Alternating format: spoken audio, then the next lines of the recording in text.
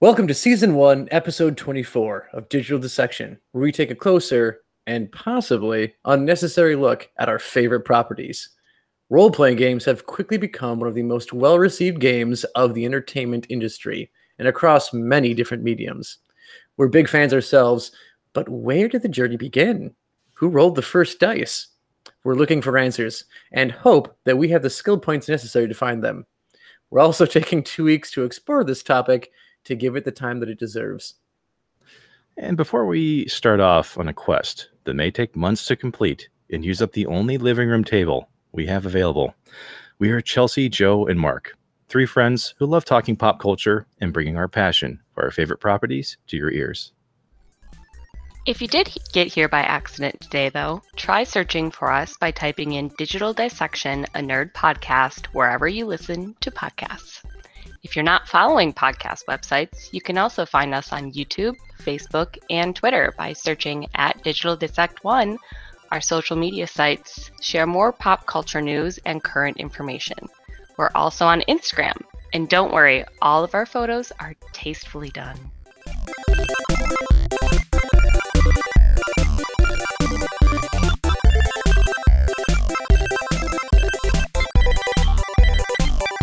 So, everyone, I think it's time to finally roll the damn dice here and start talking about character classes and special abilities. Who's going to be the guy who's stuck burrowing, and who gets like the charisma bonus? Can I just say that, like, from day one, when I found out that I had to live with the constant status effect of lactose intolerance, it's like, how do people play the game without that? Like, I just don't get it. I seriously don't. Well, yeah, it's basically a character bonus to just have cheese whenever you feel like it. Absolutely. Mm-hmm. And all it does is taste good. It doesn't really help you all that much, but you can just have it. Maybe a few health points. Maybe a few health points. It can get you a few hearts back. Yeah. It's just salty fat is all it is, right? In a cube form. Oh, delicious salty fat. Are those the best kinds of fats? Oh my gosh. Like, I'm not gonna lie, like the Quick Trip pretzels with the jalapeno cheddar in the middle. Like, oh my god. Oh, soft pretzels with cheese in the middle. If we have any listeners outside of the Midwest, a Quick Trip is a gas station that has surprisingly good food. I'm glad that you had included that asterisk there, Chelsea. Because it's very important. Because I recall like having gas station food not from Quick Trip and definitely regretting it. Like, I was regretting it while buying it, but like, you know what? I will take the gamble that I'll just be like, I'll get nourishment and not get poisoned later. Joke's on you, bitch, poison. Yeah. Hey, it's also not a flex because technically there are folks in 30 different countries who are actually listening to us now, which is true. Like a big thank you that I always like to put out there. But I mean, yeah, you may not know what Quick Trip is. No. Big fan of our one dude or dudette in Denmark. Big fan of you. You are our personal coalition of the willing, and we're happy we have you. And speaking of the willing, we're happy you're joining us today as we do what we've done before with some of these topics. We're going to be digging into the history of the role-playing game, or the RPG as it's abbreviated. And just like we've done with some other dives before, I mean, Joe, you know just as well as Chelsea here that we don't just start with the stuff we remember. We go pretty far back, don't we? Oh, yeah. We look for the dream within the goddamn dream. Oh, we go deep is what I'm saying. Yes. Because RPGs, as it turns out, have been along for a very long time. Typically on the show, we like to stick to a few like mediums, basically just movies, TVs, and video games. But really, like RPGs, like video games, like would not be a thing if it was not for tabletop gaming and a few other things. So to do them justice properly, we feel like we have to go back even further. Yeah, who wants to take a chance, or who wants to take a shot, rather, at how far back the origins of role-playing might go? Well, I think about, like, Colosseum, ancient Rome days, reenacting, like, battles and things like that. Yeah, I was only going as far back as the Oregon Trail. where they just tried to figure out who would and would not die. That was the game. We always come back to dysentery on this show. I don't know how we do that. It's almost by design. I think that's trauma that you're pointing out.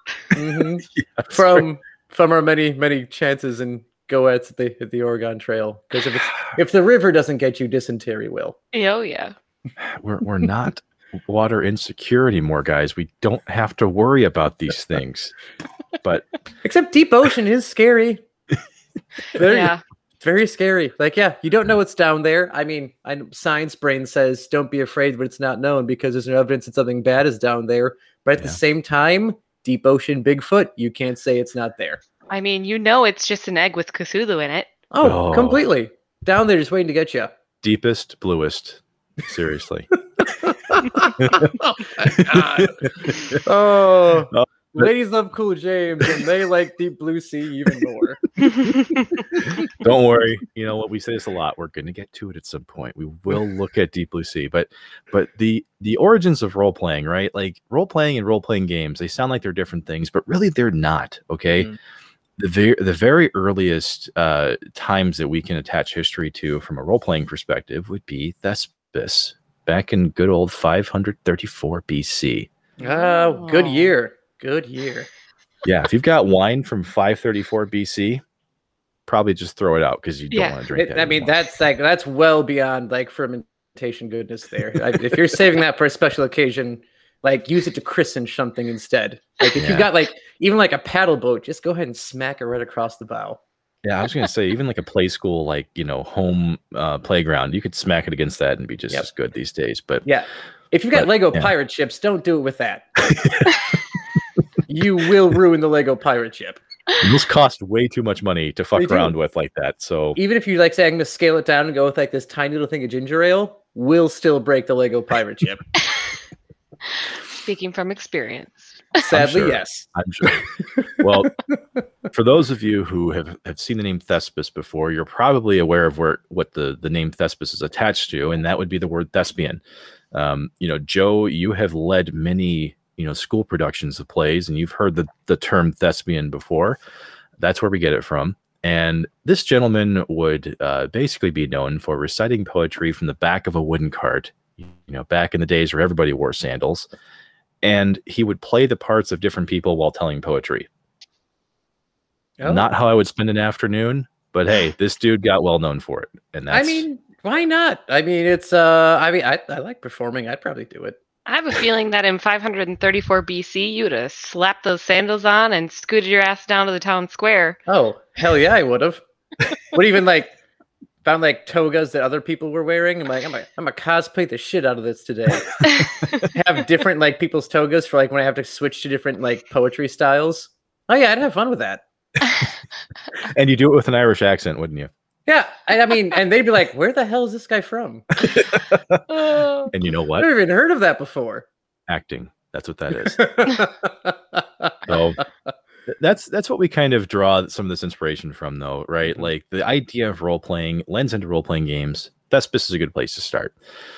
After that, though, this whole idea of role playing would really take on more of a militant structure. So if you've ever heard of the Han Dynasty, and I'm not talking about the dude from Fast and Furious who loves to eat in every scene he's in. sad times. Love me some Han. Well, which I guess, I mean, I'm caught up on Fast 9, so I'm totally like, I guess I shouldn't even pretend to be sad about Han. Come on. It's in the previews. Come on, dude. It is in the previews. Which also, dumb thing to do is in the preview show that Han's alive. Come on. Well, for those of you who hate Joe now, you've probably got more than enough reasons to do it. It was in the first trailer for Fast 9. Well, you don't need spoiler alerts when you got family, damn it. Okay. Well, either way, the Han Dynasty, we're talking 202 BC. These folks were out there doing historical reenactments that were done for the sake of entertainment. So, okay. So was there ever a portly little child who used the power of persuasion and peach schnapps to change the tide of the war reenactment? Since schnapps wouldn't be created for roughly about 1800 years after that, it may not have appeared here, but Okay, I like that's the fair. effort. Definitely referring to episodes we just covered in South Park. If you haven't been there, 2 weeks Glorious of it, guys. episode. Oh my gosh. So hopping back into the DeLorean for a few hundred years. All right. So have you guys ever heard of a game called Chaturanga before? Wasn't that a Civil War battle? I feel like it's a yoga pose. or a pyramid in Central America. Well, we're not in the right area of the world at all, but in 6th century in India, So I kind of am in the right area. Yeah, of the you world. were much more ballpark than I was. Yeah, Joe was not. All over the place with mine. Well, this would actually be like the early version of chess that would be used to simulate battles, right? Okay. So ancient Indian warfare would actually be the early foundations of the chess playing that we would get for the next 100 years. So once again, it's not the idea that we're necessarily developing role-playing games, but it's the idea of using role-playing as a means of, either telling history or, using it to plan things out. I mean, when you're planning out for a war, you got to put yourself in the role of your enemy and figure out what they're going to do and how they're going to come at you. So this makes sense to me. Yeah, exactly. So this idea would actually kind of continue on without really a whole lot of advancements, though, literally up until the 1500s. Okay. So have y'all ever heard of a term called commedia dell'arte? No. Oh, no. I almost completely heard commedia wrong there and got really scared. And we're going to leave it right there and not pick up too much more on it. So let's hear more about the dell'arte portion of it. Well, obviously this is an Italian term, and really what it would represent was early theater, which would actually take place in the streets. So, street theater. Yeah, these street toughs, these Italian street toughs, just like our boy Thespis, they would take it to the streets. They would build up their own sets, and they would just be doing acting right in the middle of the street for folks to observe and check out. It's kind of like when a late night host gets a whole crew together, and then a red light goes into the crosswalk and tries acting out a scene until the red light's done. Exactly. Yeah. These were the James Corden of the Renaissance era. They were just going out there getting shit done in the middle of the street.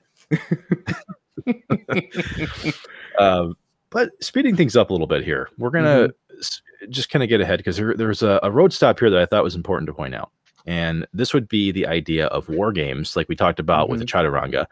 Similar type of thing. We've got war games that are starting to kind of take over this idea of role playing because people wanted to figure out, okay, what strategy can I take onto the plains of battle with me? And how can we start to figure out how people are going to behave, right? Well, there would be a homeboy by the name of Johann Christian Ludwig Helvig, otherwise known as the Master of Pages to the Duke of Brunswick. And he created his own battle emulation game. Well, see, that's a whole lot of titles that I'm not sure I'd want to put on a resume. Once again, very similar to a style of chess. Yes. Behold, yes. Joseph Finalist for the worst signature of all time. On. This guy's calling himself the Master of Pages. Do we really want to hire him? He could be a character or an idiot. Even if you abbreviate that nickname, you're still JCLH. Who the fuck wants to go by that? No. It was like Jesus Christ, lame cousin.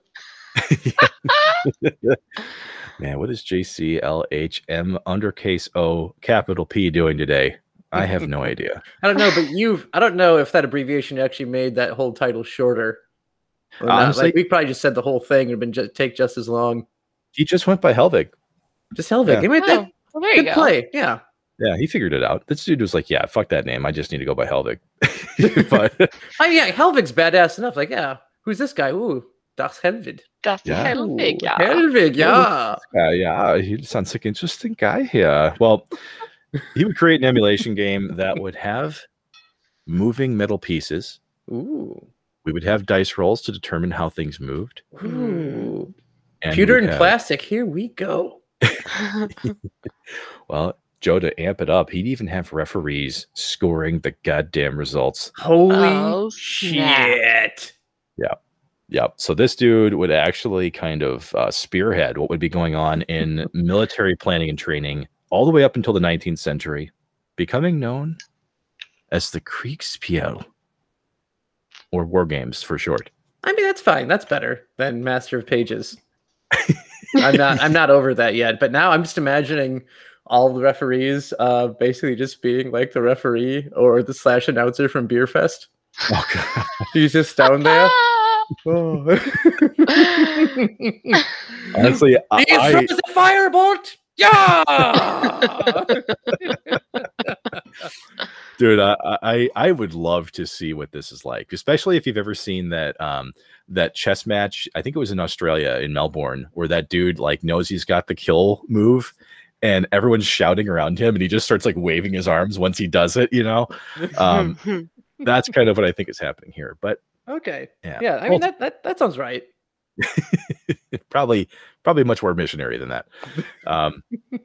Anyway, though, we would get to a point in 1920s where a book called Harpo Speaks, which was a biography of Harpo Marx. I have no idea who the fuck Harpo Marx is. Somebody out there will. I mean, I can't believe you don't know The Adventures of Harpo Marx. Yeah, I feel like an imposter. And his like an imposter. Yeah, his times down the Mississippi River with his good old friend Huck. I was trying to think of another. I was gonna say, Groucho. Where's he going with this? I was gonna say, I was really hoping he didn't improvise too much, and then we have to like worry about getting a lawyer on retainer. So I'm very happy that's where it went. Yeah, I'm not gonna go into the pre-revised editions of Huckleberry Finn, with his clever nicknaming system for his buddy Jim. And moving on, we're not from that there. point as quickly as we possibly can, breakneck speed. There would be a book named Assassin Games, all right? Or not a book, but this would be a story that would pop up in publications at the time, specifically in Harpo Speaks, which was also a role-playing game where people would play the role of an assassin. There would be an assassin target, and I'm assuming they talked in the Pan-Atlantic way of this, when they would find the target and go, "Yeah, dead, buddy." And then that would be the end of the game. Oh, that's great. Yeah. So the Assassin Games. So maybe this is like the murder mystery party of the 20s, since all of our murder mystery parties take place in the 1920s. Of course. They couldn't have like a modern thing going on at the time. So they have to go further back and go with Assassin Games. Easily could be the case. I mean, it's kind of like the folks in Star Wars living the Star Wars, back in the Harpo Speaks era. These folks were living the mob games. So they maybe they did this to kind of tone it down a little bit, Maybe, yeah. It was just their way of coping. Yeah, I would definitely say so. But tell you what, we would advance from here, okay? So now we're actually getting away from just ways to role play, but then actually start to build this fantasy epic and some of this dialogue that we would end up seeing as the foundation of what RPGs would become. Has anyone here heard of J.R.R. Tolkien by chance? Name sounds roughly familiar. Yeah, he's like an indie writer guy, right? Yeah, not very well known. No. Oh yeah. No, not at all. He's as underground as a septic tank. I mean, he only had a couple minor works in 1936 and 1954. A little ditty by the name of Lord of the Rings and The Hobbit. Maybe you've heard of it, maybe not. I mean, but he would end up writing those works that, once again, I mean, I don't think anyone's ever even heard of. But this medieval tone would start to, blend its way. This is fantasy stuff would start to make its way into the role-playing sphere. But before we got there would be one more important thing on our way to the modern RPG, which would be known as the Society for Creative Anachronism in the 1960s. Who could possibly think of what that is?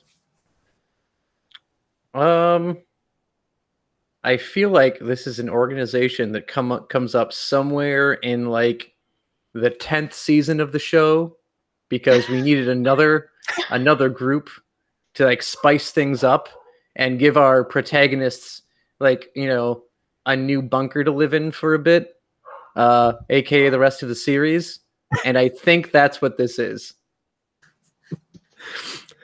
Or this is the point where you're like, you know what? What's Eric Roberts doing? We need a cameo from someone that you may not remember, but might generate a little bit of buzz. Well, it's still got the Impala Soyman. Yeah. Which, again, love Supernatural, by the way. Well, I'm not... Supernatural does not get Society boring for for me. Creative Watch it Anachronism. the whole way through. Oh, Back to the side of creative anachronism. Here we go. yeah. Basically, this is a group of folks that would come together who were dedicated to the idea of preserving the medieval times.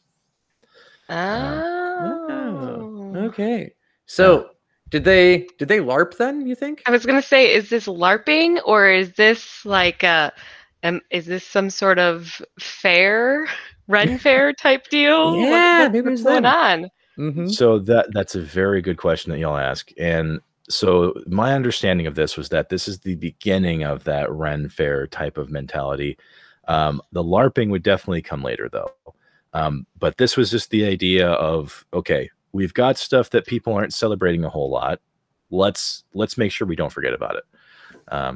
Kind of like what we do here. We talk about properties we hope people aren't forgetting about. Yeah, So- even though they only happened about 15 years ago. Either way, Hey, we have our niche. We Yeah. like it here. We enjoy it. We're having fun. Hey, a lot of stuff happens. It's easy to forget things. Yeah, very. I forget things all the time.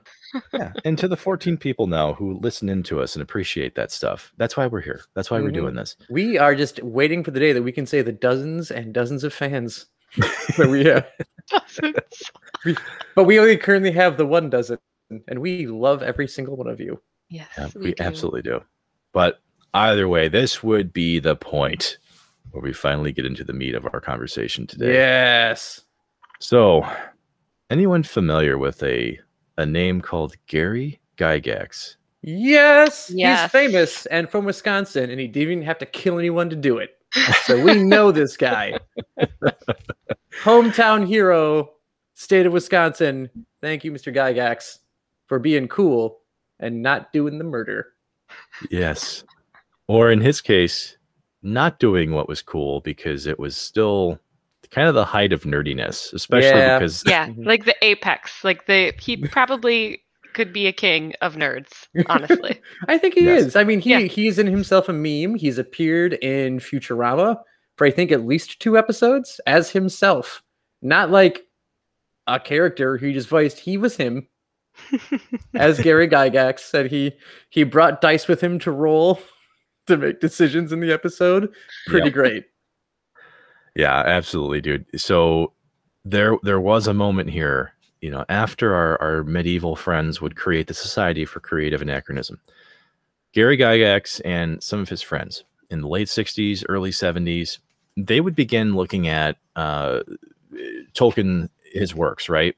And some of the same things we just talked about, whether it was the war games or whether it was just some of these simulation-based games, and begin to actually build conventions around this stuff. So we're talking like early tabletop experiences, which, you know, have only gotten more complicated and more expensive since then. Wow, that they have. Right, Yeah. you are, Mark. Yeah, as Joe and I can attest, we've been to a couple of these tabletop conventions, Mm-hmm. and some of those tables have just, I mean, we're talking retirement funds. Just Yeah. full Don't of get me wrong. figures. Really freaking cool, by the way. Yes. Like, they are awesome. The amount of work and production that goes into these tabletop games now, like freaking, like, is it Warhammer Yes. Mhm. 4,000, 40,000? I don't know. I was blown away by, like, again, like miniature painting and the mechs that were in it because, you know, I love me a giant robot or two. Mhm. Yeah, like, holy crap, are these games cool? Yeah. Well, and it's because of a couple things. Like, they're already kind of cool, these figures and some of these landscapes. They're already cool out of the box, but then people will go through a ton of time and effort to paint them, to Mhm. sculpt them, to make them look a certain way. So yeah, absolutely amazing. And this is the earliest like iterations of people doing this was in the 70s, late 60s.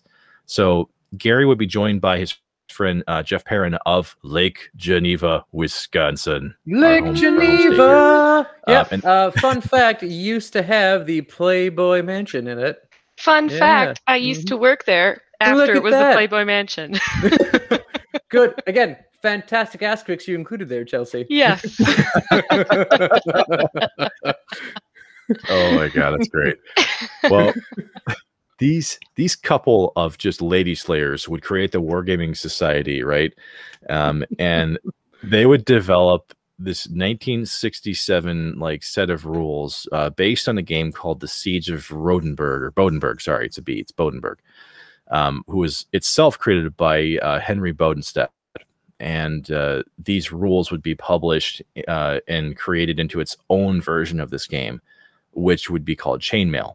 So Chainmail would actually be, like some of the, it would be the precursor to Dungeons and Dragons. So as we talked about a couple times here, people have really taken to Tolkien's works and some of these other fantasy novels at the time, and it would begin to snowball after Chainmail kind of picks this up.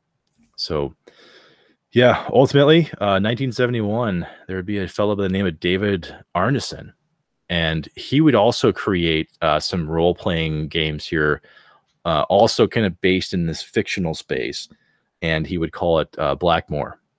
And so this would further kind of build on this, like, once again, growing snowball of RPG elements.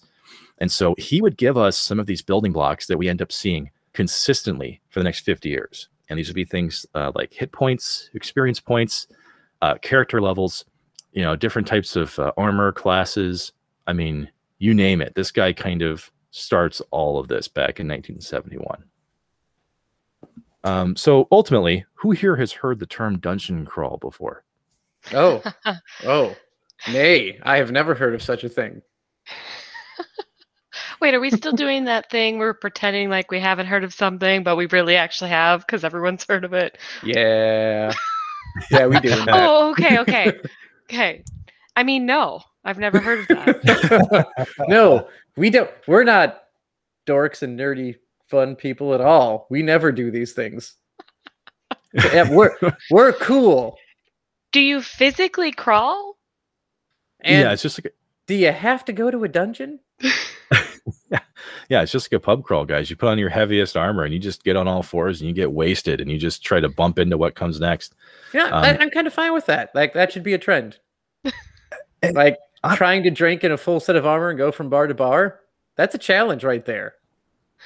Or if you're a female trying to drink in barely any armor at all. Yeah. Yeah, and we're talking real armor, not fantasy armor. Like, it's like you are head to toe metal. So I get to wear a real suit of armor? Real suit of armor. Everything's protected. We're going to need a team for the bathroom, I think. No, you just go. It's like it's like the Tour de France. You just go. It's getting a little rusty in here. Oh, yeah. We shouldn't do that ever. I mean, at least like have like a tetanus waiver involved, because that will rust. Well, maybe they should have written that into the old rules of these games, but the dungeon crawl would honestly actually represents kind of what we mentioned. Just think of different maps, right? People design different maps. You explore these maps together, and as you go, there are certain points on these, or it can even be randomized, where events happen, encounters happen, things of that nature, right? Yes. Mm-hmm. So yeah, players in these types of games, though, they have the ability to set their own goals. Sometimes you can even kind of work with your game master beforehand to create different scenarios. And this would be the point where Arneson and Gygax would kind of come together. They would literally smash their ideas together. And that's how we get this D&D version that would kind of propel us into the modern RPG age. So ultimately, 1974 is the big year, though. Like, this is where D&D finally steps out for the world to see. It sparkles a bit.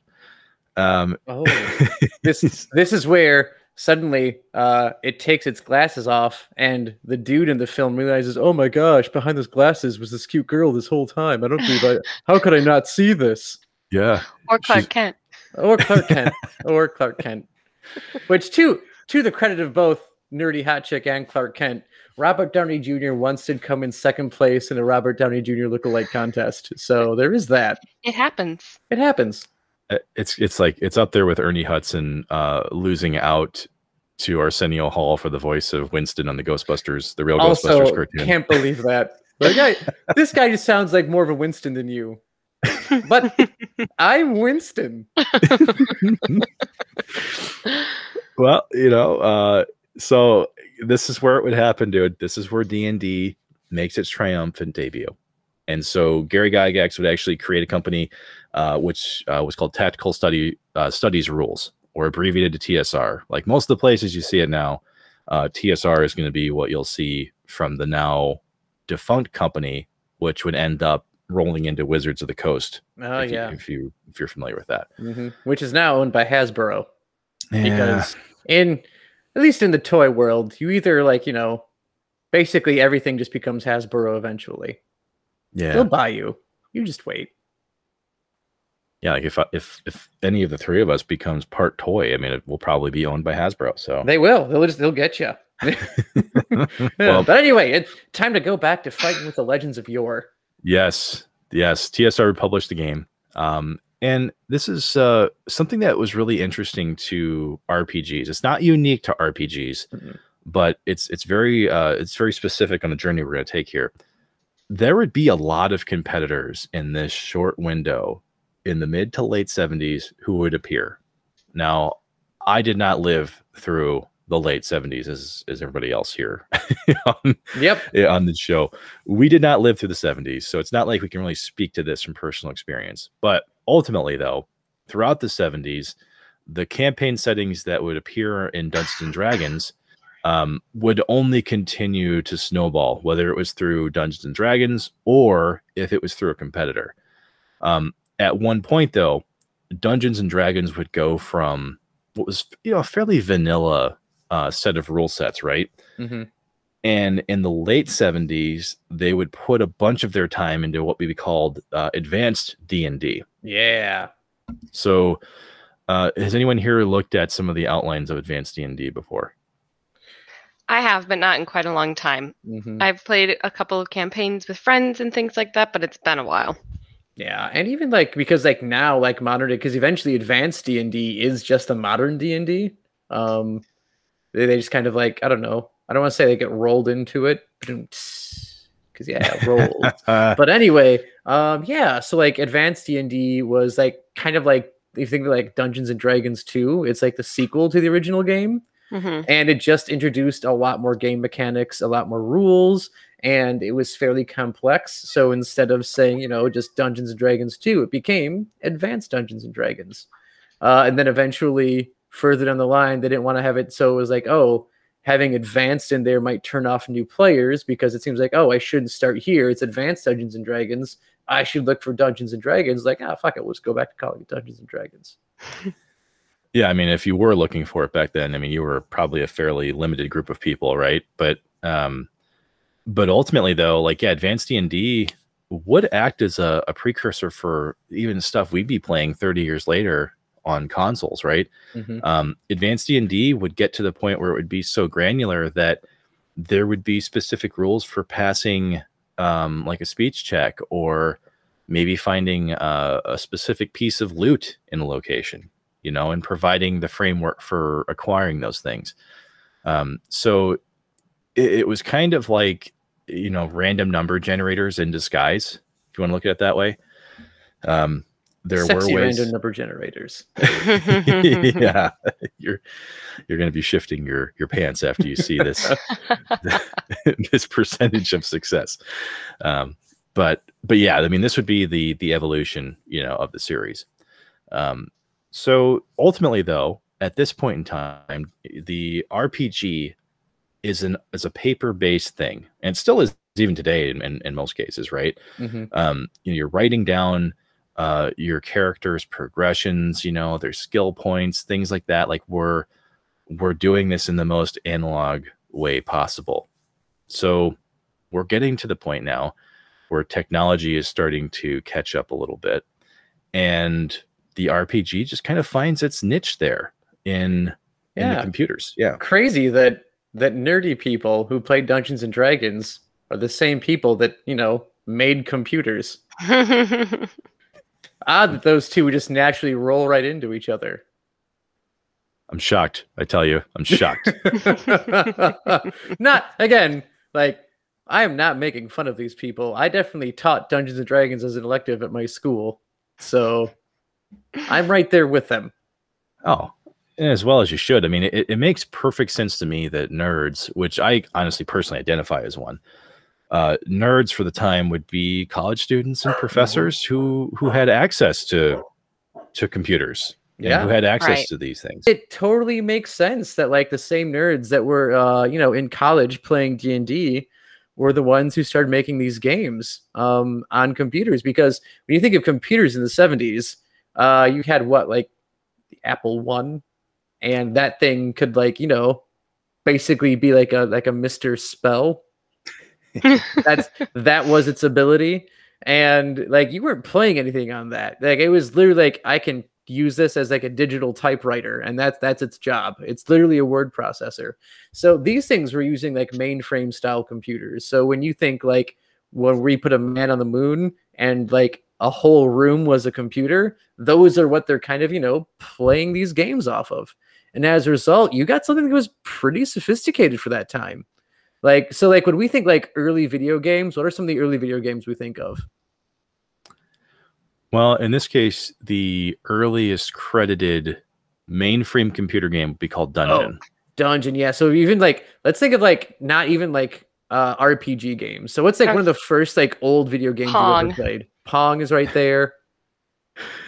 And Pong at least had something for you to visually look at. Yeah, right. Yep. It had something there. So it had like a little square bouncing back and forth. But I think like even things like Space Invaders. And it's pretty simple graphics. A lot of these games that were out during that time for these early RPGs, they were mostly just text. Just text.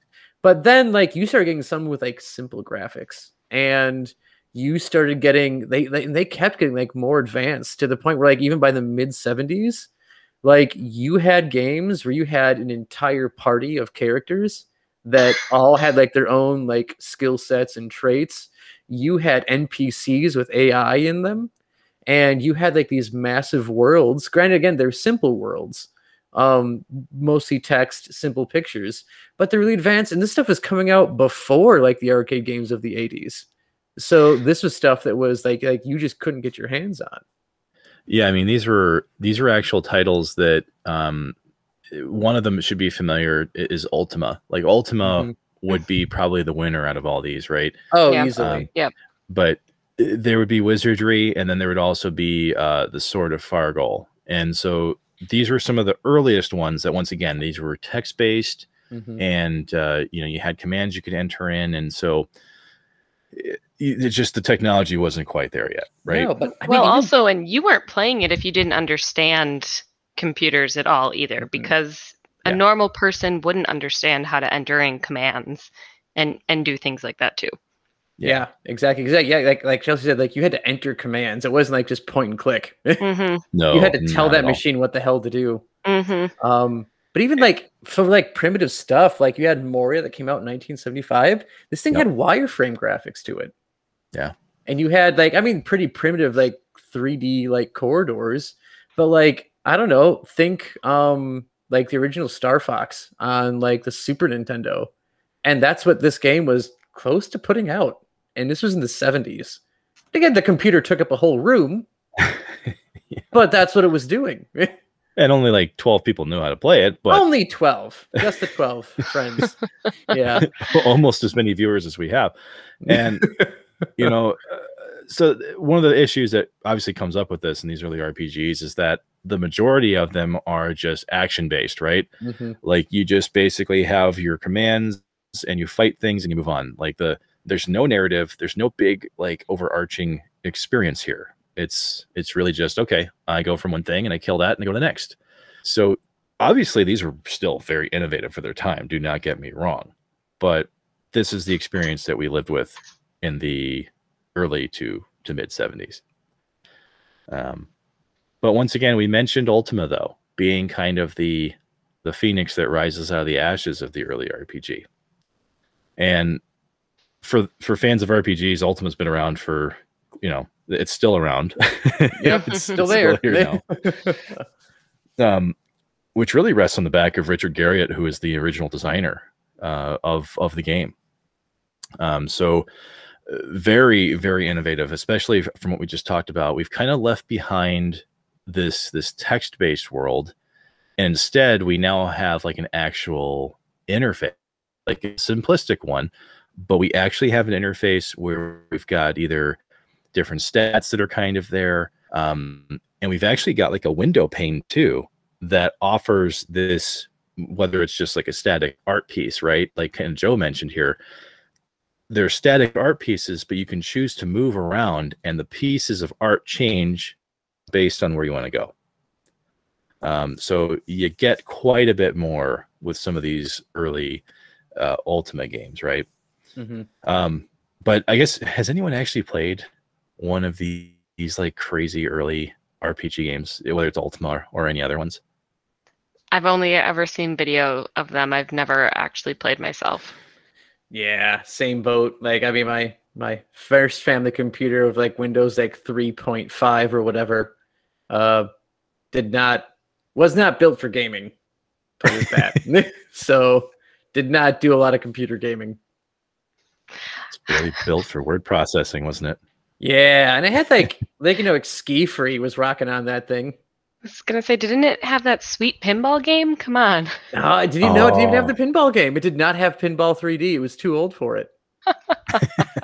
Too old for Pinball 3D. MS Paint it was then. And Minesweeper. Yeah, Minesweeper. I had this weird like dinosaur game for it too. Like it was a CD-ROM based game, and like you had to like find dinosaurs from like the 3 different eras, and it was fun. But that's all we had. That's what it was. No sweet RPGs. Just the way you delivered that, It was fun. I played it a few times. Tell like your eyebrows have to be kind of pointing upward. You're like, yeah, it was fun. It was fun. Yeah, that was some depressing times. Ultimately, what always happens, it was like a weird Noah's Ark where like the extinction event's coming, so like let's just go pop around and save some dinosaurs. So you have this weird space arc of dinosaurs with no plans to really save them. It's like, no, we're just grabbing like a few species, which by the way, the ones we're grabbing, these are just the popular ones that are in all the children's books. So it's not like we're even gonna like reproduce them. It's like, nope. We're just grabbing like 15 dinos, guy. Just get these 15 dinos. We're going to call it a day. Just a collector. That's it. Just it. And you have to get it before the meteor falls down. So you basically gave them the idea for Pokemon. I mean, right there. You just didn't know at that time what it was. No clue. That's where my deep love for collecting them all came. Well, fortunately for innovators of the time, okay, they did know what they had. They did know what kind of building blocks they had that they could work with, okay? And so after the 70s would end, the 80s would kind of tinker a little bit with the formula that we've talked about, right? Like they start to build on this a little bit. We get some better graphics. One of the earliest examples that I can remember, because I played this series, was Might and Magic. It would debut in '84, and I think the most recent entry was actually in 2014, if memory serves. Have either of you drift Might and Magic area before? No. Was not a Might and Magic person. Not a Might and Magic person. Mm-mm.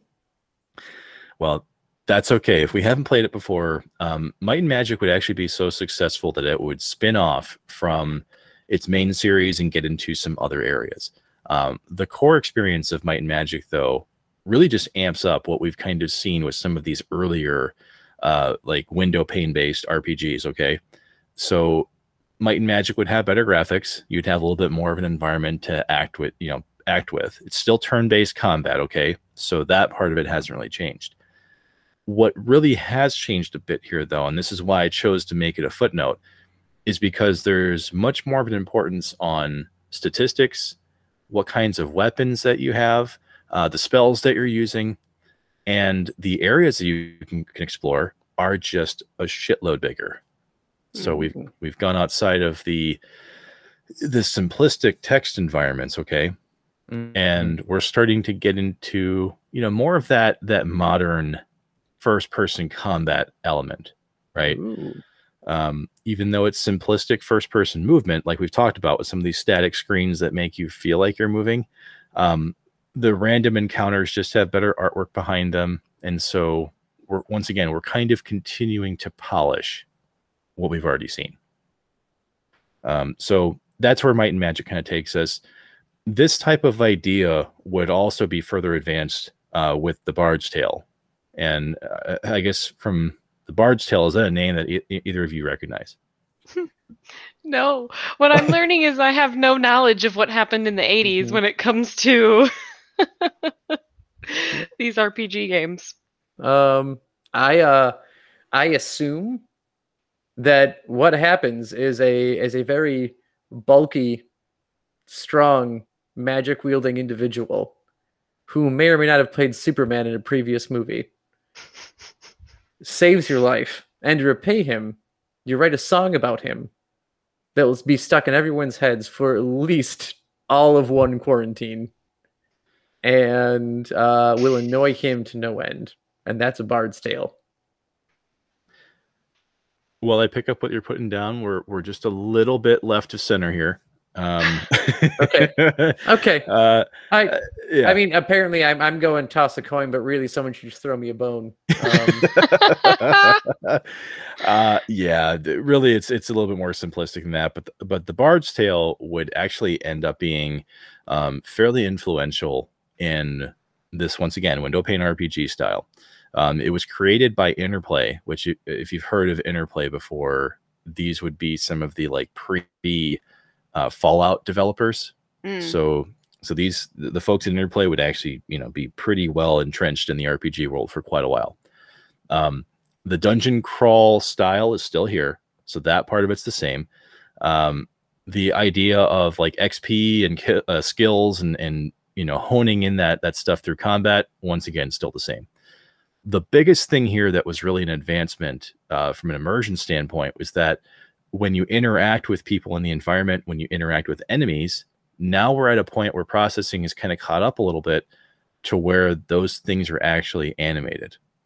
And I don't mean animated in the sense that this is like, James Cameron's Avatar. We're talking about characters who could maybe like raise an eyebrow or open their mouth a little bit, right? But still, it's quite a bit of a change from stuff we've seen before.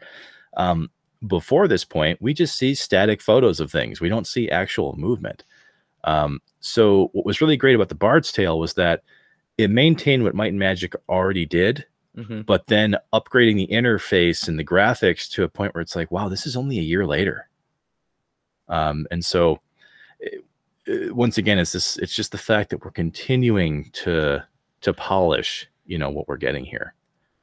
Now, on the other side of the planet, though, during this time, the year would be 1987. Joe and I have been on this earth for a year. One whole year. Some of us are yet to arrive. Well, once again, we would be introduced to a fairly independent game by, and I might mispronounce this, but has anyone ever heard of Final Fantasy? Final Fantasy? Yeah, I believe it's Final Fantasy. Final. I was gonna come up with something really stupid, but then Chelsea beat me to it, and hers sounded really good. So I'm like, wow. I can't just steal her thunder there. I'm gonna keep Fantasy. You go with what you know. Well, since it sounds like we've got some familiarity with this, fairly small market game here, who wants to give a crack at what Final Fantasy did? Not all at once. Yeah. No, but I mean, this is definitely where I remember. This is the first RPG I played. Obviously, not the year it came out. It would be a while before I'd play Final Fantasy. And this is definitely the style of RPG that I loved. Was this more Eastern approach to making RPGs? Because before this, like, they're pretty much dungeon crawlers. They are you are focused on one character, and you can have like a party of people like played by other people, and you go through like hopefully beating the dungeon that you're in. And now we get turn-based striking, which is really fun. Which I don't know. I think that's where Chelsea, you and I live when it comes to RPGs. We love our turn-based stuff. Yes. Yep. So we've got that. We also get like the overall look of what you have too. I think a lot of games before this, they tried being as serious as they can with their character design, but of course they're limited by the graphics they have. But even the better graphic ones, like, again, they're very serious looking characters, and instead here we get these adorable little sprites. Yeah, they are not taking themselves too seriously. And oh my gosh, the freaking wizard! You can't even see his face. He's got his big hat and his robe. Hilariously cute. So we get like static weapons, and I think you can upgrade your weapons. Like kind of like we've talked about in previous games when we were in the side stitch, where like you'll get like a weapon when you go from town to town. You can upgrade to something new, and like the weapons will have different stats to them. And you still get like still get dungeon crawling, but you do get this much bigger like world map and zoning this time around. Yeah, and you also got like random encounters too, right? Like you'd be traversing the map, and then at some point you hit an enemy battle. Yes. And that's where I think some of the biggest variables tend to come in these games. You know, if you're going through a brand new area that you haven't been to before, and suddenly an enemy pops up and you're just haplessly trying to fight them, yeah, you have no choice but to go find that next town, find that next weapon, and then come back and try it again. Yep. And hopefully you don't I guess this is a much later issue, like I've experienced in several RPGs, where like you get to a point and you save it, but it turns out where you saved it, you can't go back to a town. So if you lose to the boss, like, fuck, I can't go back and level up. Like, I'm just doomed. Just doomed. Yeah, that's unfortunate. Yeah. And that's kind of how games were at the time, though. I mean, that's not just an RPG thing. This is also some of the point and click games were the same way. Some of the adventure games are the same way. It's like if you miss one detail, the whole game's screwed. So yeah, we had some tougher lessons back in the 80s that we've kind of evolved from since then, haven't we? Yeah. Not much, but some.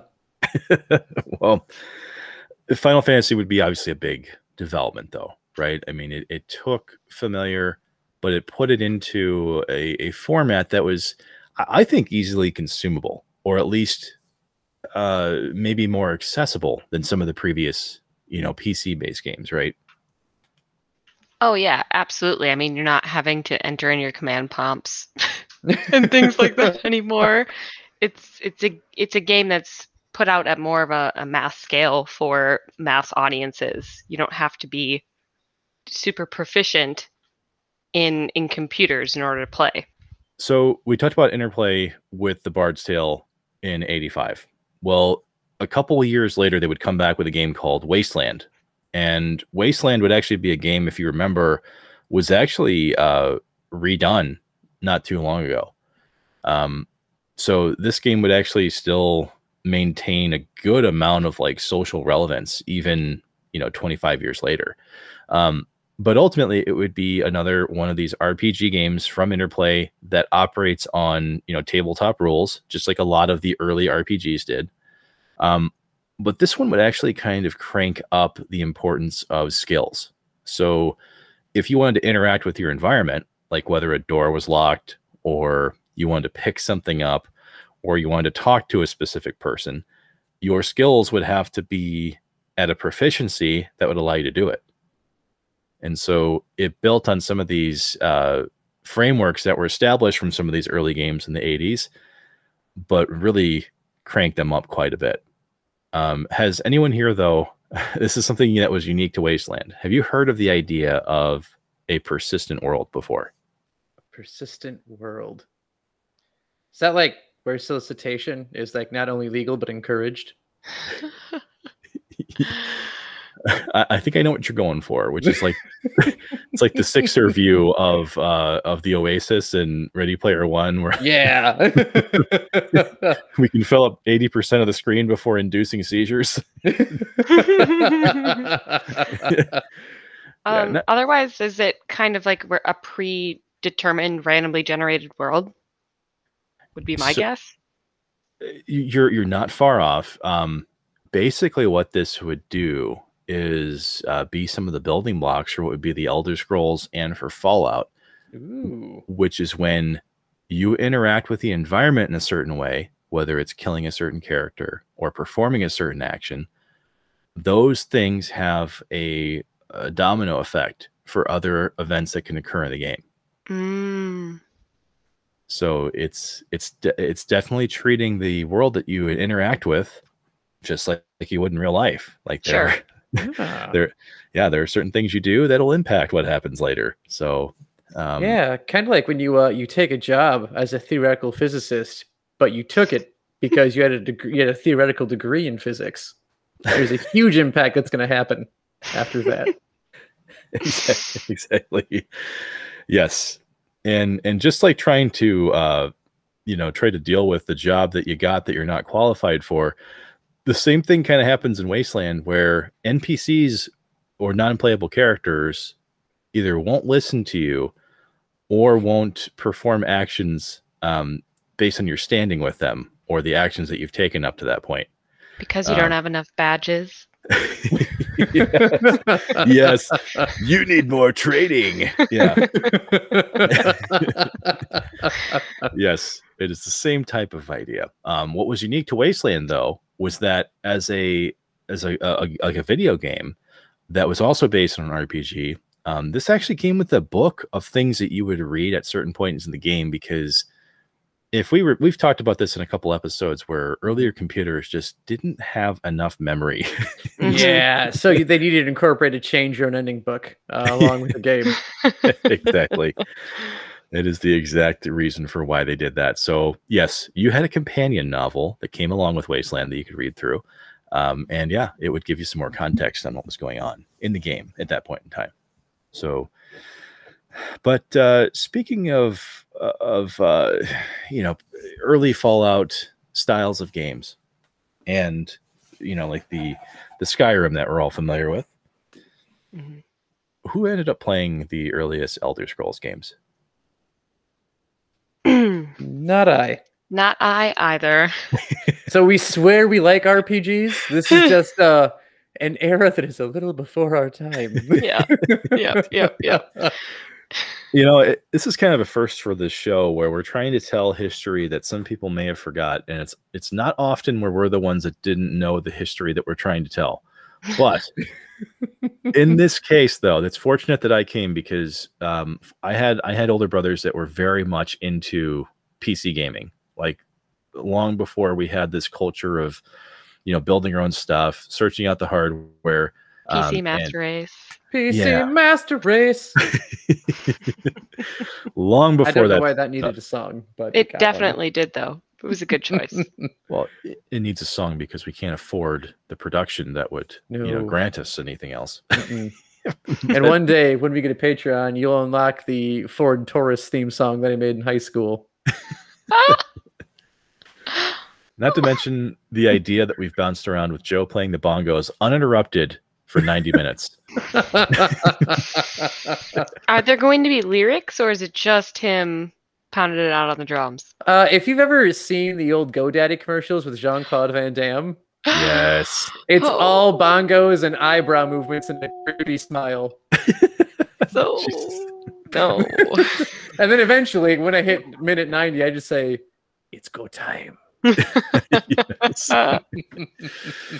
Well, oddly enough, the year 1994 would be go time for the Elder Scrolls franchise to kick off, right?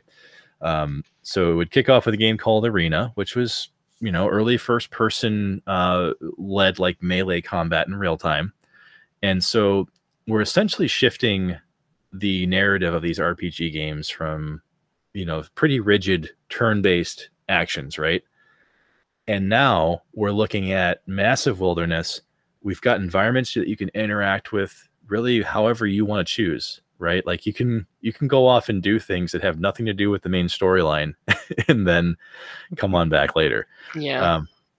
So it's really kind of setting the tone for what we would get almost, 15 years later. Yeah, just getting completely lost in side quests. Mm-hmm. Exactly. I mean, that's why it takes so long to film The Witcher, is because Henry Cavill just keeps getting lost in side quests. Pretty much, man. It's basically like a trip to Costco. You go in there. If you don't have a plan, you're going to be there a while, and you're going to come out with stuff that you never even knew you needed. $500 poorer. Yep. And a TV that doesn't fit in any vehicle you own. Oh, We made it this work. happened one time, Joe. It happened to me twice. Oh Oh, man. no! Not a Well- good learner, are you? No, it takes a few times. Well, I'll try anything twice. it's a funny parallel, and I'll tell you why. It's because just like how Joe doesn't understand the space of the things that he tries to transport TVs in. I do not get geometry. Well, Elder Scrolls would finally evolve us from this like window pane adventure screen, okay, to finally having the actual visual interactions of the first person view be the majority of what we're working with.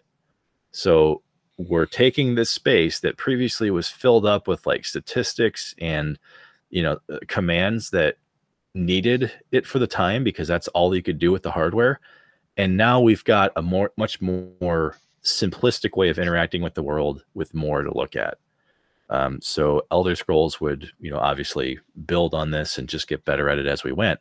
But this was one of those first, pit stops on the way to really getting to a fully immersed experience. Now, before we sign off, because we're going to have to split this up into two parts, as we mentioned before. There's just way too much going on here. Who would remember 1997 and Blizzard Entertainment? 97 in Blizzard Entertainment. That is before my relationship with Blizzard started. Oh, I think that was pretty deep into StarCraft territory for me. Maybe. Yeah, StarCraft 2. I think that's not 2, just 1. 2 Just comes out much later. StarCraft. Much Yeah. later. Yeah. Original StarCraft, a little bit of Brood War going on. Yeah, that's where I was. That was a lot of my interactions too. Would have been at that point would have been Warcraft 2, Tides of Darkness, and then StarCraft. So Blizzard really did have a strong grasp on the strategy-based games, but they would also come out with Diablo in 1997. Yeesh. Ooh, that's an unheard of game. Never played Diablo. No one in this current party owns a Diablo game, the same game, on at least 3 different platforms. My husband has bought Diablo 3 different times.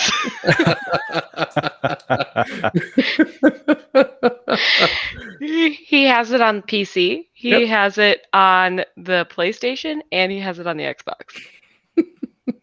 Oh, that's great. You never know who you're going to have over and what platform they prefer. Matt is prepared for all of this. He keeps joking around with me about getting it on the Switch, too. I feel like at one point, like, you should just get that for him. Probably. Like, it's just be a gift. Like, Merry Christmas, Matt. You're going to do this eventually. Yeah.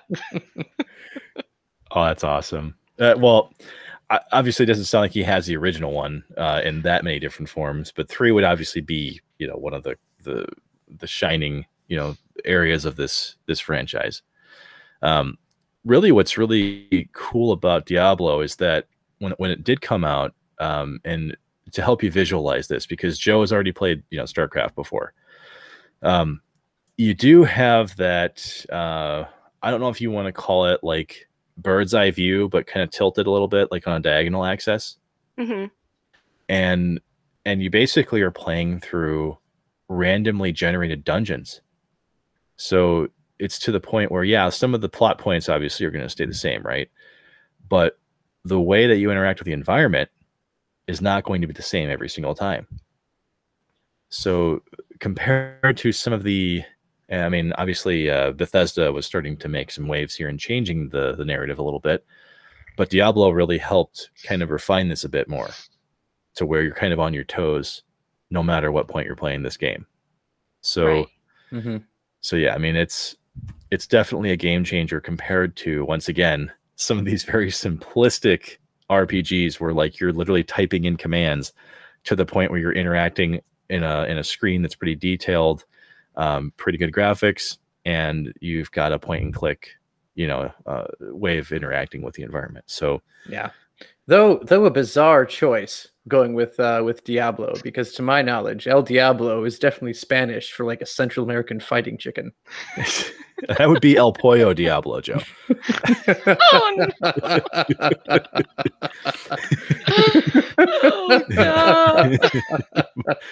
Oh, God. But ultimately, though, this tells you quite a bit about what technology can do. So we've gone from, once again, we've gone from computer mainframes that you're just typing text into, that you pretty much need a goddamn degree to be able to play. Yeah. Like, because I mean, you have to be enrolled in the university to play the damn thing anyway. Yeah. Yes.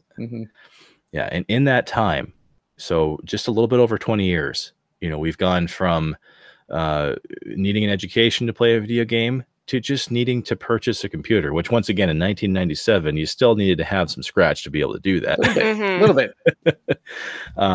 But I think what the big thing here is that what I wanted to really drive home as a point, because we were trying to get to a point after this whole discussion, was that I think what made RPGs so hard for people to really wrap their heads around was the barrier of being part of an educational, affiliation, right?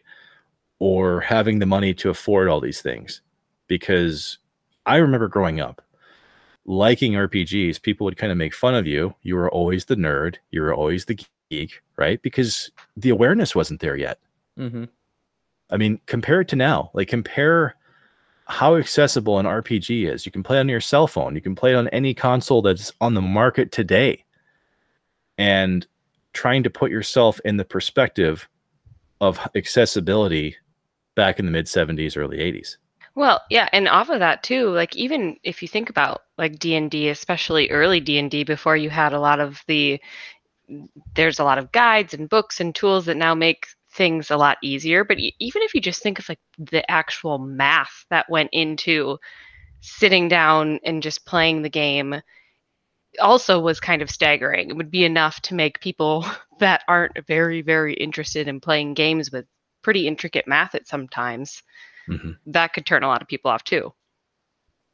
Yeah, because who wants to have fun with numbers? Seriously. That's what got me. A lot of early D&D players.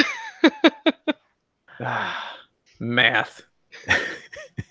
Well, I think it is an interesting point, though, Chelsea, that there were multiple barriers to the original forms of RPGs, and I think that is the reason for why it took so long for it to, really anchor a lot of pop culture, not just in video games, but also popular media. Because when we talked about Tolkien very early on in this series, how long did it take for people to really start loving the fantasy worlds of Lord of the Rings on a massive scale? Yeah, right. Until the movies. Yeah, basically until the late 90s. Yeah. The same point that we're starting to see the changes in technology with Diablo, Bethesda, and some of the work that they've been doing at Blizzard too. So yeah, I think that's really the big takeaway here, is that RPGs did have a fairly long road to get to where they did just at the 90s, which is ironically enough where we're going to be cutting things off today. But yeah, there's a lot more to come, and so it's kind of an interesting point to drive home.